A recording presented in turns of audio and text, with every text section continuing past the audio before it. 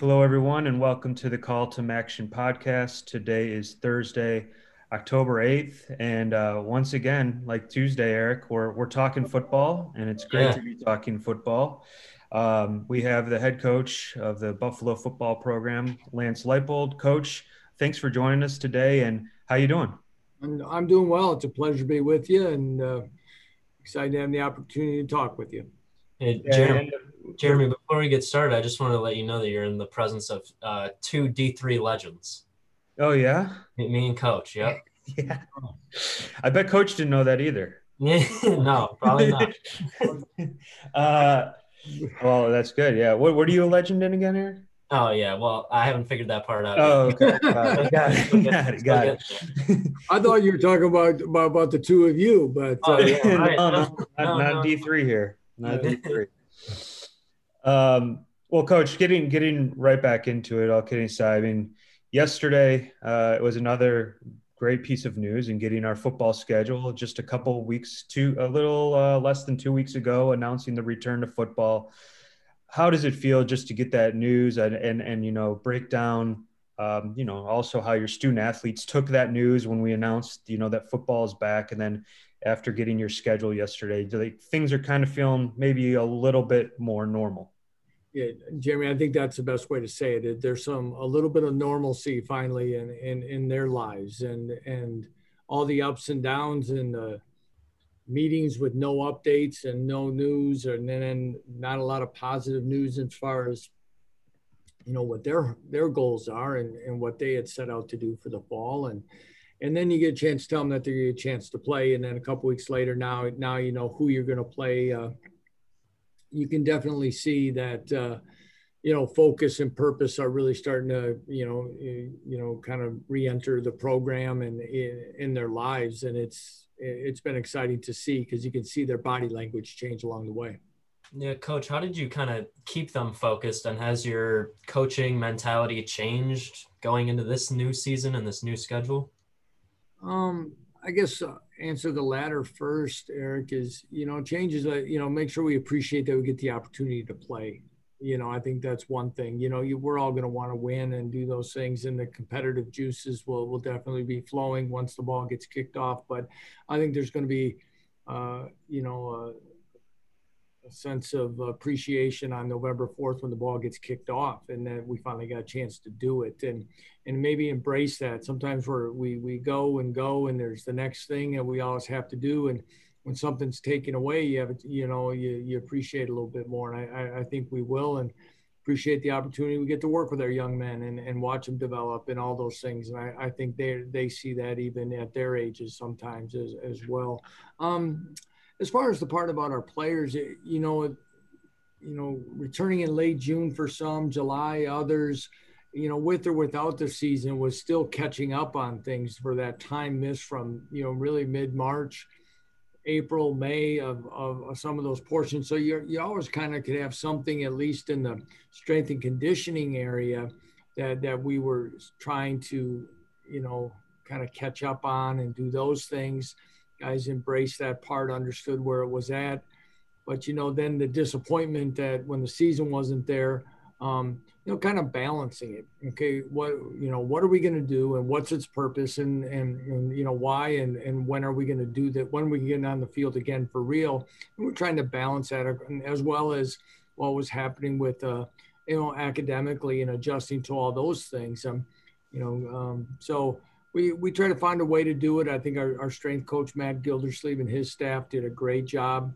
Again, trying to find ways. I appreciate the way our coaching staff, there's only so many of these Zoom calls you can ask 18 to 20, 21, 22-year-olds to keep doing with great purpose, besides then the Zooms of virtual classes and things. So we tried to respect that. Hopefully we've done a good enough job with that we can keep moving forward now that we're going for real. Yeah, it's got to be tough for your guys because you're coming off last season where you're getting the first bowl win in school history, and you get some momentum there. I mean, they're hungry, I'm sure they're hungry and been wanting to play to build off that. How much is that looked upon kind of from last year? I know it's a long way off from now, but in the past, but Is that still used, do you think, in some of the guys, just like, hey, we did something special last year. We liked that feeling. We want to do something a little more.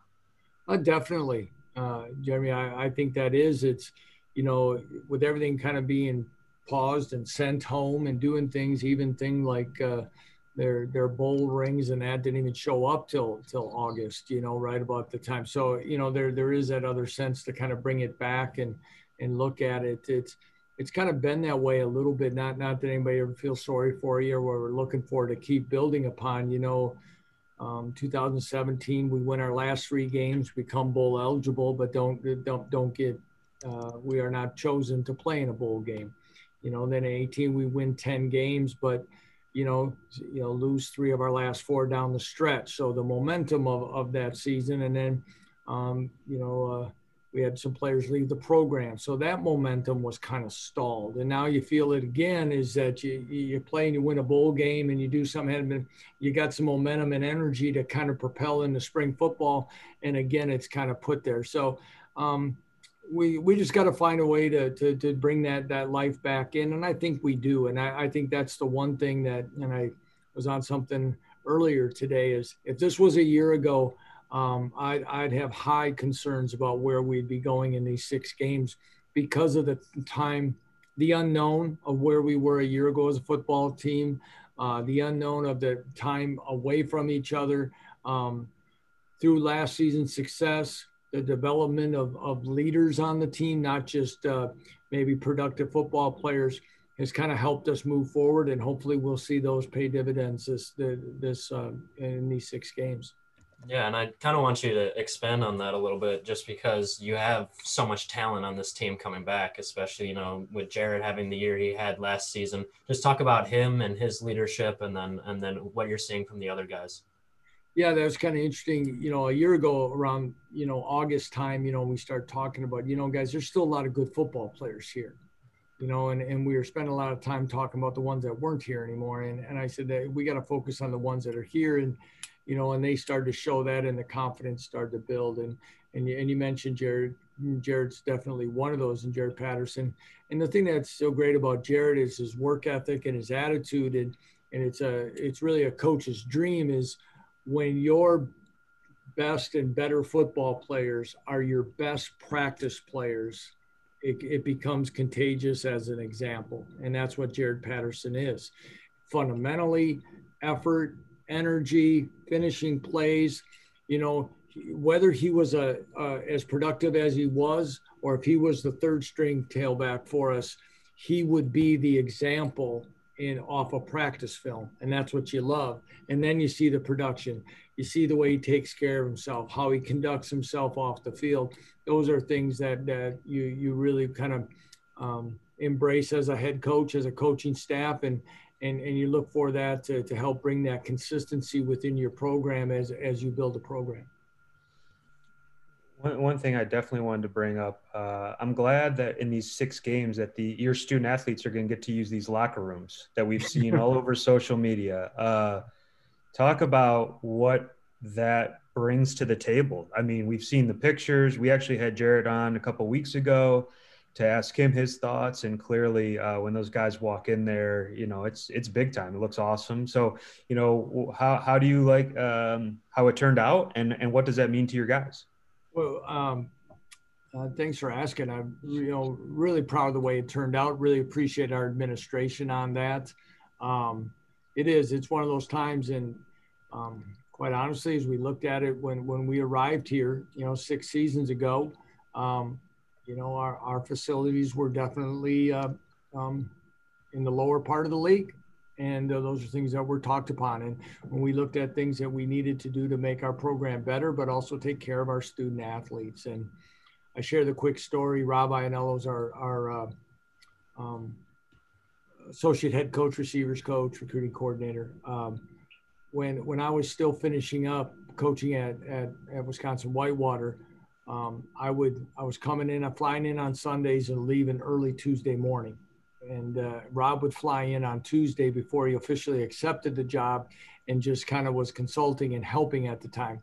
Well, right after I took the job, and the first time, one of his conversations to me was, did you see the locker room?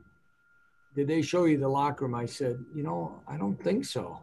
Your whirlwind of a press conference, everything. And I said, no, why? He goes, he goes, oh, okay. And I said, well, what's wrong? He goes, well, we have some work to do. And that always resonated with me. And, Mark Allnutt's our third athletic director since I've had this job. So, gaining and, consistent traction on things, it hasn't always been there because you're changing leadership.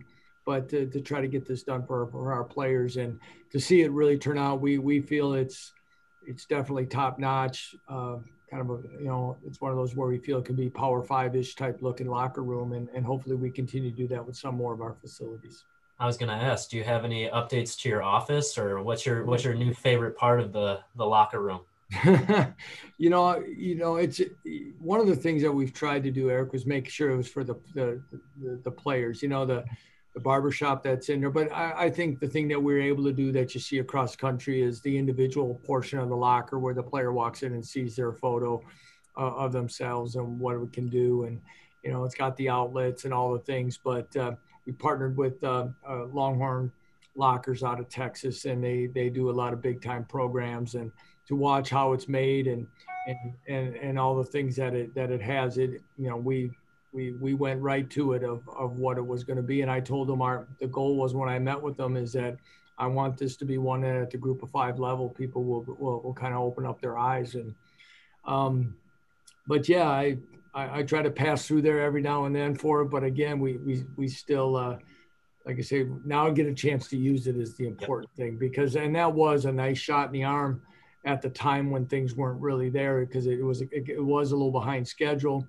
and then it was deflating. But at least at that moment, I think it was especially for our seniors, because they didn't, some were, a lot of guys had to make decisions about life, and now that they get to see it and use it, I think it's going to be awesome. Yeah, can't wait to next time we come into town. Definitely gonna have to take a stroll through there. It looks awesome. I mean, from everything we've seen, it looks incredible. So, job well done on everyone putting that together, no doubt. Let's talk. I mean, we're less than a month from the season beginning. You talked a little bit about your team, but what are you looking forward to? What does this team maybe need to work a little on? I know you just started up practice, but what do you think you need to work a little bit on, and what do you think you can grow from? How can you grow from some of the momentum you picked up from last year? Well, I think some obvious things that we have to get better on. As coaches, we're always looking at the things, probably spend too much time on those sometimes, and what we got to get better at. But I think offensively, where it starts is more balance. I mean, when you do have productive and good running backs, now we've lost some offensive linemen off of last year's team, so we have to make some replacements and some adjustments. And I think there's some unsung players that were in that group that departed, as well as some that returned up front. But consistency in throwing the football, and being comfortable doing that again. I think Antonio Nunn had an outstanding year. I think we have an outstanding tight end in Zach LaFave. But the other receivers, we have a lot of guys that are going to be competing. We just have to find the ones that are going to consistently out there and take some pressure off of Antonio and give us that pure balance that we really want to strive for. So that's big. Special teams, I always feel like we still haven't quite turned that corner completely on where we want to be in the kicking game. We struggled punting. We lost our punter last year, Evan Finnegan, in the Penn State game to a really unfortunate injury. And then from there, you always don't have a backup punter in mind. You don't always think that's one you're going to lose for the year. You might lose one for a little bit and get out of a game, but in times that wasn't, and it wasn't fair to the guys that we put in those spots either. But our return game, where we are there, those hidden yards that you can get. Hopefully that's something that we can take another step in. True freshman Ron Cook did a lot for us last year. I look for him to continue to take another step in the return game. Defensively, statistically, we were as good as we've been here, and that was after losing some pretty impactful players. Continuing to build depth and staying healthy, especially in the back end, is going to be really crucial for us. And again, we lost Chibuzi Onwuka, was a grad transfer to Boston College, so we lose depth in the interior defensive line. So again, but we bring back a couple outstanding defensive ends in Malcolm Kuntz and Taylor Riggins, and if we can continue to play run defense, at a high level and get teams into those longer passing situations, then I think those guys become extremely effective again. Well, Coach, I think my final football question to you is what is it going to feel like running out on November 4th, that first time out of the tunnel with your team?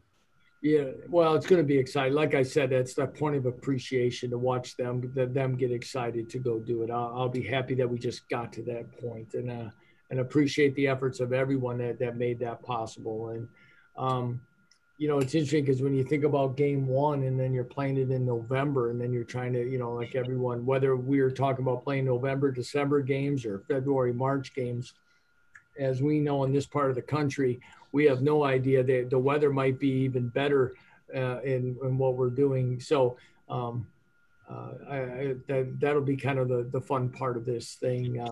But it'll be an exciting time. And I think it's really neat that we're kicking it off with action. I think that helps sets us apart from a lot of people. I think it's a great way to get it started. Yeah, that was actually going to be my follow-up, is just, the fact that we released that schedule yesterday and the first 3 weeks are in the midweek, which obviously is MACtion, what we're known for. That's the brand. Being able to be right out of the gate and be on national TV, the national exposure that we get, and to really fill that time. I mean, that's got to be exciting for not only your student athletes, but for you as a coaching staff as well. Absolutely. Obviously that's not in my realm of job description, but if it would have been six weeks of action, it would have been perfectly fine, especially because of the, where we're looking at, it's probably going to be crowd wise anyway. And those things, that is kind of our brand and who we are. And it's not just because it's a catchy phrase. It's also because a lot of people, because of that night, whether it just be homes or I always say restaurants, hotels, sports bars, whatever it is, every one of us has a chance to help our programs and the profiles of our universities off of those evenings. And I think it's, again, a great way to get it going. Well, awesome. Jeremy, you want to transition out of football a little bit? Yeah. I mean, we always like to about the halfway point here, a little after, but we want to get to know Coach Leipold off the field as well. And we know that it's a busy time with football and getting started with everything. But a lot of what we try to do on here is, get to know Coach. People just look at you as a football coach, and you're much more than that. And we talk about it all the time. And one thing I had heard is before you coach? Did you spend a little time in law enforcement? Well, yeah, I was going to say, first of all, in this, has anybody ever fallen asleep during this part of the interview? No. This is really when we hit our stride, actually. Yeah. Okay. Well, when I first graduated from Whitewater, I had desires to get involved in criminal justice. I one time wanted to go to the Secret Service, I guess, at one point, but a lot of reasons prevent that. But yeah, so I started working part-time as a police officer in my hometown, and I also worked at a home for delinquent boys right outside the Milwaukee area, and was able to coach part-time at the same time. So all those things kind of came across. And I was fortunate to be a grad assistant at the University of Wisconsin under Barry Alvarez. And when I read one time that that's how he started off in Lincoln, Nebraska after his playing days, I thought, okay, maybe some of this can line up and do some things. But I did, yes. Do you have now it was a town of 5,000 guys. Okay. Okay. Now, when you work in the third shift and it's like, 3 a.m. and there hasn't a car come by in about 2 hours. Don't worry. It wasn't anything high tech here. I was going to ask if you have a crazy story you could tell us that's podcast appropriate, but. Okay. Well, podcast appropriate. Yeah. Well, I got to work the dances in the city heritage parade, but other than that, I'd say probably the one was I pulled a guy over for speeding once, and he didn't have I don't even think he had a driver's license, but he gave me his fishing license. How about that? Well, okay. That's awesome. That's great. Another thing that we know, being in Wisconsin all those years, that you're a pretty big baseball fan, and your favorite team and Eric and my favorite team, the Indians, we both have something in common by losing the first two games of the playoffs, which is great. You're a Brewers fan. How did you just become a Brewers fan, and how much love do you have for the game and for them? And are you also, tied to the Packers and all that as well? Yeah, I was going to answer it that way, really, Jeremy. I guess even way back, I'm a throwback. I support teams. I have a 14-year-old son now who's into it all. Like, he starts talking about players and all these guys, whether it be NBA, MLB, whatever. And I'm like, who's that? What's that? And then my first thing is, what team does he play for? And I guess that's the way I was raised. I grew up, just under an hour from Miller Park, hour down to watch Milwaukee Bucks, half hour to University of Wisconsin, and then being a Packer fan and all that. So it's kind of been that way. I thought you were going to talk about that, being Indians fans, that Major League was filmed at the old County Stadium and Bob Uecker was in it. I thought maybe you're going that way, but. No, it's a lot of people, I think maybe they know that now, but yeah, that's some people still think that was all filmed in Cleveland, which is not the case. It was in Milwaukee. So one of the best movies ever made. Mm-hmm. Very true. Coach, is there I guess, silver lining for you having spent all this time? You mentioned your kids, and I know they play sports as well. Is there a silver lining getting to be with them and having sports and playing sports with them as this time, happened? Is there a favorite memory that you've had from this time? During COVID, are you? Yeah. Our daughter is in her third school year at Stetson University in DeLand, Florida, where she's on the volleyball team. And, the unfortunate part is when campus is closed, but when your daughter gets to come home, because, once they leave for college, it's not quite ever the same. And to have her home that long was great, and have some of that time. Our son just turned 14 this summer, and he was fortunate as it went through some of the travel baseball and things. He was able to get quite a few baseball games in, and actually playing in a fall league right now. And so for him, to have a chance to see as much as I was able to, versus what our normal Junes are traveling and other things, I think there are some times.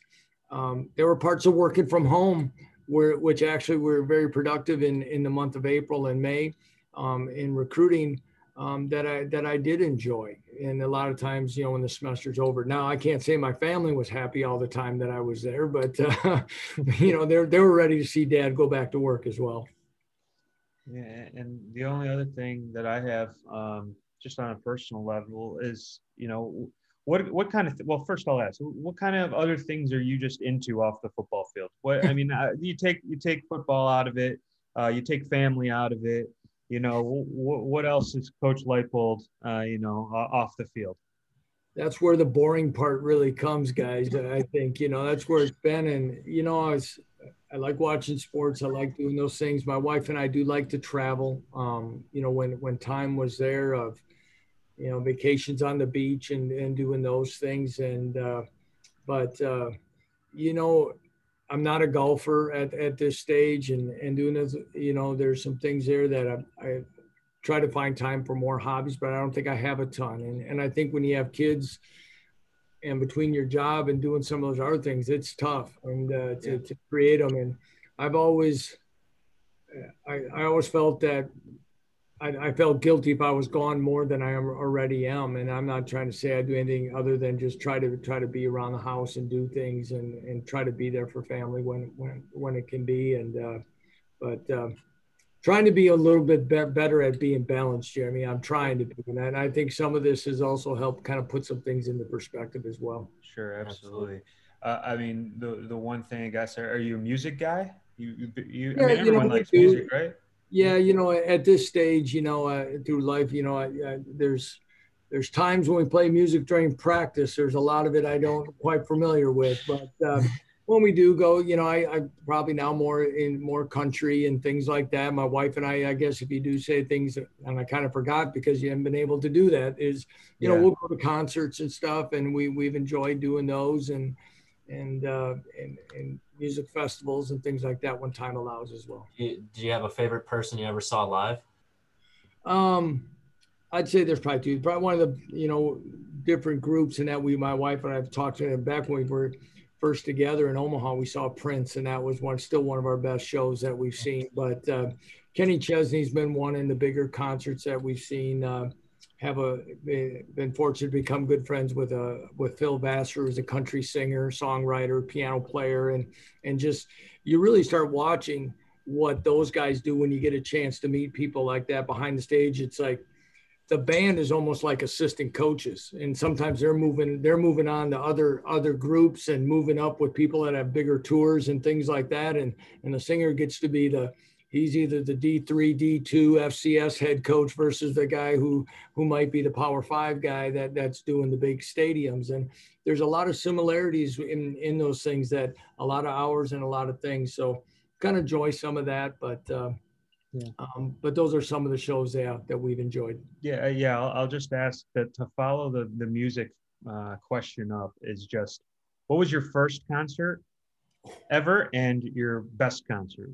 Oh, wow. Best concert, like I said, my wife and I, we talked about that Prince concert once, but then we saw the Eagles once in Lincoln, Nebraska, and it was that was awesome. The other one, I don't know, I'm just throwing some out, was Elton John and Billy Joel together. That was an awesome one. First one, boy, I don't know if you ever heard of Summerfest in Milwaukee. It's a 10-day music festival there. You can see tons of bands and stuff like that. And I can't remember probably the first one I went to was there in the big amphitheater. But for some reason, I'm drawing a blank on who it was. Even I know I saw the B-52s once, believe it or not. So I can tell you some bad ones I saw too. So 10 days. Do you remember your first concert? I mean, what was it, like 4 years ago? It was actually in Mall C in downtown Cleveland.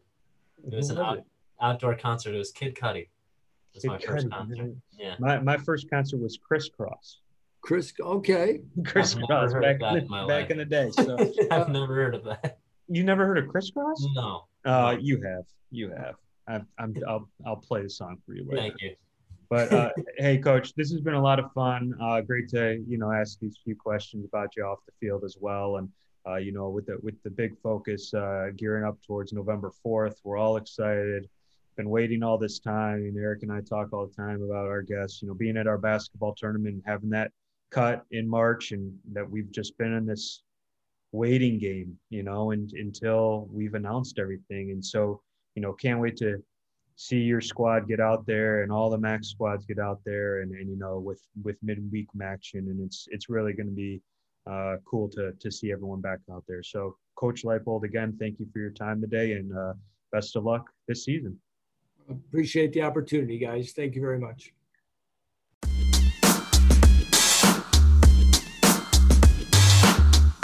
All right, everybody. Next on the Call to Action podcast, we have two very special guests with us on to talk about, a little bit more of our Taking Action campaign about privilege. And today we have two people from Central Michigan joining us. We have Anika Weeks and Jewel Cotton with us. Welcome, guys. We appreciate you guys being on with us today.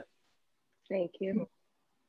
And we'll get right into it, I think. I mean, how has, just a quick off the bat question, what's it like being back on campus, and how are things going for you guys so far? It's different. I mean, not being able to see my friends as much because I'm in a bubble, but I'm enjoying it, making the best of the time. We've been in the office I've been in the office since late June, so I've gotten time to get acclimated to being back in the office, kind of, I guess, remove some of that paranoia that was there initially, and just getting comfortable with students being back on campus and just having more of a busier city. Mount Pleasant's typically very slow, and then obviously with our current state in America, just Mount Pleasant looks different right now. So just getting used to that.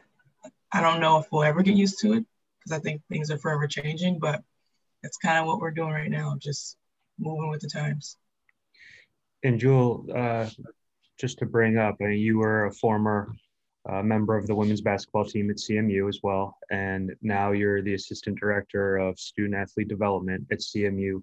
From being a student athlete to your current role, you know, how have you grown into that role from not too long ago being on the court, and what do you enjoy the most about what you're currently doing? Well, I think that it just takes relationship building to the next level. Being a former women's basketball student athlete, not only were we teammates, but we were family. So as you become, you know, from freshman year to senior year, you are more involved in like the recruiting process where your coach is like, hey, can you come and meet with these potential student athletes that we want to have, you know, come to Central, and you really get to share your experiences and how CMU has shaped me and molded me into the person I am today. And I think that that has also prepared me for my current role, because I'm also talking to current student athletes, former and prospective student athletes. So it's definitely helped me kind of use the experiences that I was able to make, memories I was able to make, and implement them on a daily basis. So all my memories and experiences remain raw because I'm utilizing them so often that it's pretty much like hasn't really changed. Like I live it every day, kind of. I still answer the phone the same way I would if I was a student athlete when my coach calls me. So I don't think that dynamic or that will ever change. So in this role, implementing programming and being the academic coordinator for my sports, it helps me because I wasn't the perfect student athlete or in the classroom. So I know trends when I see them because I was that same, I was pulling the same stuff. And also from a development standpoint, after graduating, I didn't have an offer. I didn't have a job set in stone or lined up. So my job is I really want to prepare our student athletes, not only professionally, but obviously from a personal standpoint, leadership development, and then just in the community. So that has all, my experience has all helped me for this position pretty much. Sure, that's great. And Anika, having someone like Jewel in that position and having, with you being a current member of the women's basketball program, how much are you able to rely on someone like her and go through someone who has had past experiences and use them and have someone to ask questions off of, bounce things off of? I think it's very beneficial that I have Jewel as my academic counselor. She's gone through it, like she said, and I'm always in Jewel's office. I'm like, hey, how do I, try to manipulate my schedule so I can get the best out of it? She helps me a lot. And then also she knows how to schedule around practice time. It's hard because we have a early practice time. I know I had a biology class that was supposed to be at 8 a.m. So we're like, okay, if you take it in the summer, and then that couldn't work. And then, Jewel had to figure it out where I can take it in, the fall, all of that. So she's doing wonderful, and I definitely appreciate her. No, that's fantastic. And I think jumping into today's topic of privilege, I kind of want to get started with Jewel. And I guess to start things off, what is your definition of privilege, and how do you define it personally? I define privilege as leverage. What you can use to leverage yourself or put yourself in a position to capitalize off that current moment. And it's not always stemming to race. Like me just thinking more logically or just in a simpler fashion, I have a privilege of reaching above on top of the cabinets without a ladder or a step stool. You know what I mean? Like those are the things that I use that leverage to get up there and get what I want. I don't have to ask anybody for assistance or, so things like that. But I think immediately when I hear the word privilege, I guess, see leverage. I see that because that's kind of how you utilize it. Or sometimes it's unconscious or subconscious where you don't even notice that you're utilizing it in that fashion. But I do think that that's the first thing I think of when I hear the word privilege. And Anika, how about you? Same with Jewel, just to piggyback off of her, I think it's some form of like unequalness. You know, someone has the ability to do something where someone doesn't have the ability to do something. So like she said, she can reach on top of the cabinet and grab something, whereas a shorter person would have to use a step stool, sort of go out of their way to reach the same goal that she can accomplish so easily. Yeah, and I mean, clearly, you guys, it's a leverage thing, and Jewel, like you mentioned, it's stuff that sometimes is just you don't even think about, you don't realize, and it's happening all around us. You know, does I guess the question should be a simple answer, but Anika, to you, like, does being privileged make you better than someone else? You know, I mean, it's a pretty probably easy answer, but does that really come into play in the grand scheme of things as we just talk about the topic of just because you're privileged, does that make you better than someone else? And after your answer, just talk about why. I don't think it makes you better than them. I think you get to the goal faster, but I always think that the person that works the hardest is the better person at the end of the day. You learn more and you still accomplish the same goal, just not in the same time frame. So does it make you better? Yes, to the eyes of other people, but no, in the long run. And Jewel, your take on that? Definitely agree with Anika on that point. Typically, it's more on the outside. It's that external piece that we automatically look at before someone even opens their mouth. And that is what pretty much the privilege is based on. Your immediate qualification is based on what they see. And that doesn't necessarily, in most cases, isn't the ideal or most credible, element or factor that one should consider, but that's just one of those societal dynamics that we live in. So where that's the immediate first reaction, or they base that first instance on the external factors. Sure. And I think, like, when thinking about that, it just comes down to something as simple, I think, that we see just in so it's like gender privilege, right? So when you're looking at a job and maybe it's a male dominated field and a male would tend to, on the outside, the perception would be like that's their job. Well, that doesn't mean necessarily that they're the best person for that job. So I think that kind of stuff happens all the time. We know it does. But you know, that outside perception that's all it is. And so that's why we're talking about this. Like the leverage is there, and people need to start listening more and learning more about, you know, that everyone is, although there are different things, you may be better in some areas, but maybe better not, but everyone is, you know, whether you work hard, to Anika's point, and use all the things available to you to kind of put yourself in position to get that job, you should be on the same playing field. You know, it shouldn't be like a gender-based thing. Right. And I guess my follow-up to that is, you know, privilege, I feel like as a phrase has such a negative connotation, but do you feel that privilege necessarily is a bad thing to have in certain situations? And I guess, Julie, you can answer that first, and then we'll go. I would say it's only presented as negative if someone doesn't acknowledge it. Mm-hmm. That means that it's more internal. It's based on their view of privilege. Because if you have a problem with acknowledging your privilege, there's obviously a flaw that you see there. And I think that what plays into that is when someone acknowledges that they have privilege, but uses that privilege to then uplift someone else. That's when I think that you're utilizing your privilege in the best way. Obviously, if you can't even acknowledge that you see it, you have it, then that's a kind of that self-awareness that you need to gather prior to being able to utilize that privilege to uplift others. Jewel stole what I was going to say. I was going to say, I mean, the first thing is to acknowledge that you have privilege. And then once you have done that, it's like, what do you do with that knowledge? Are you going to just play like you don't know that you have it, but still use things to your advantage? Or are you going to help the person that doesn't have as much privilege as you get to where you are?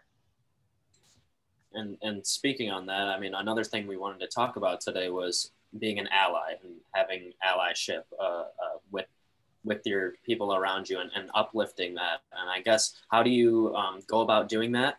And especially you on campuses, you see people and are working with people all day, every day. How do you use your privilege to kind of uplift others? Anika, we can start with you. Okay, I'll use the example of, I have a platform on being a basketball team, so I have a voice that may mean more than what a normal student's voice may mean. So it would be my duty to speak for everyone, including myself and the non-students. So that's my privilege. I would definitely say with being on campus, allyship really, to me, just means that you are willing to sacrifice whatever you potentially could lose by supporting or by just being an advocate for, in this case, or privilege or social injustice, whatever it is.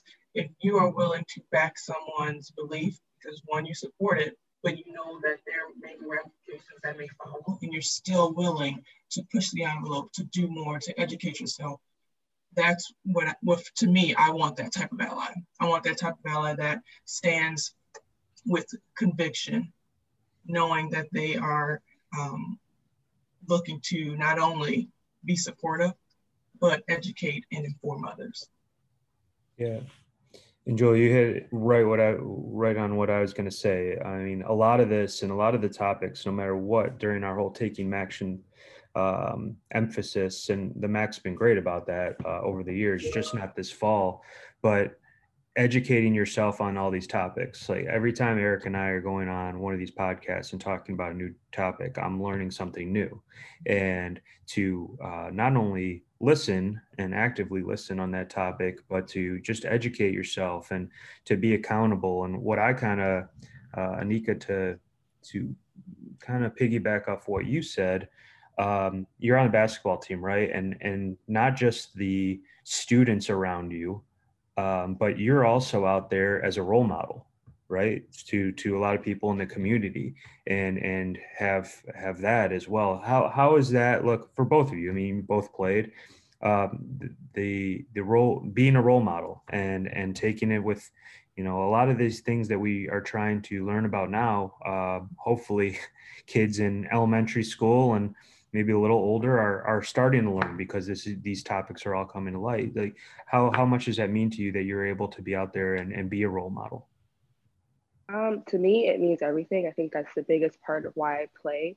There are little kids, our ball girls, this is like, there's people that look up to me and really like just want to see me do good.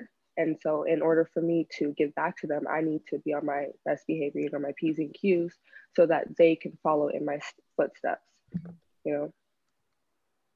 I think that, and actually I was told this by a mentor, is they're shaping me for me to then fulfill a role as a mentor. And in the same case, as a role model, I want to ensure that those following me are equipped with the skills that they need to lead others, and for others to come to them and they feel that they have an ally, a mentor, someone in their corner that they can not only look up to, but learn from and be able to receive the knowledge, the skills, the values that one needs in order to lead then on.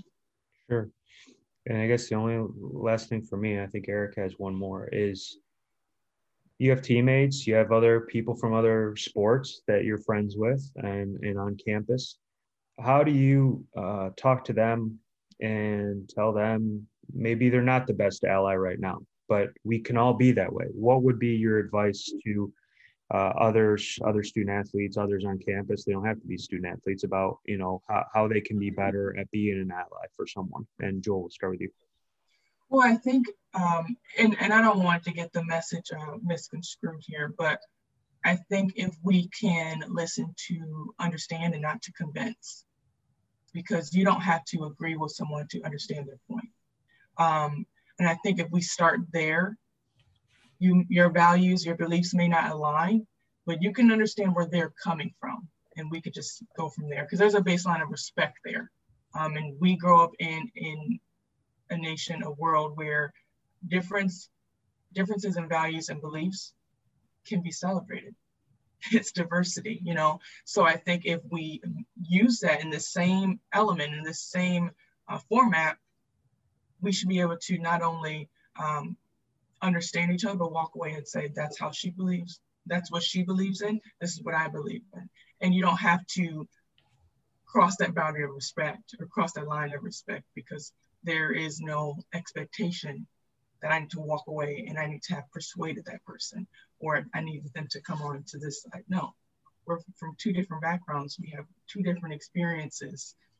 They can stay there. Those values and beliefs come from two different places. Now they can align, and in the best case, you'd be happy and you can sing Kumbaya, hold hands and all of that. But sometimes that doesn't happen, and you walk away with different beliefs, and that is okay. As long as that level of respect remains, I think that then I feel like I've done my job. Just to piggyback off of that, you know, I go into conversations, or you have to go into conversations knowing that it's okay to agree to disagree. Mm-hmm. So like, you know, you're from different diversities. In this conversation, your main goal shouldn't be to try to change their views, but to learn something.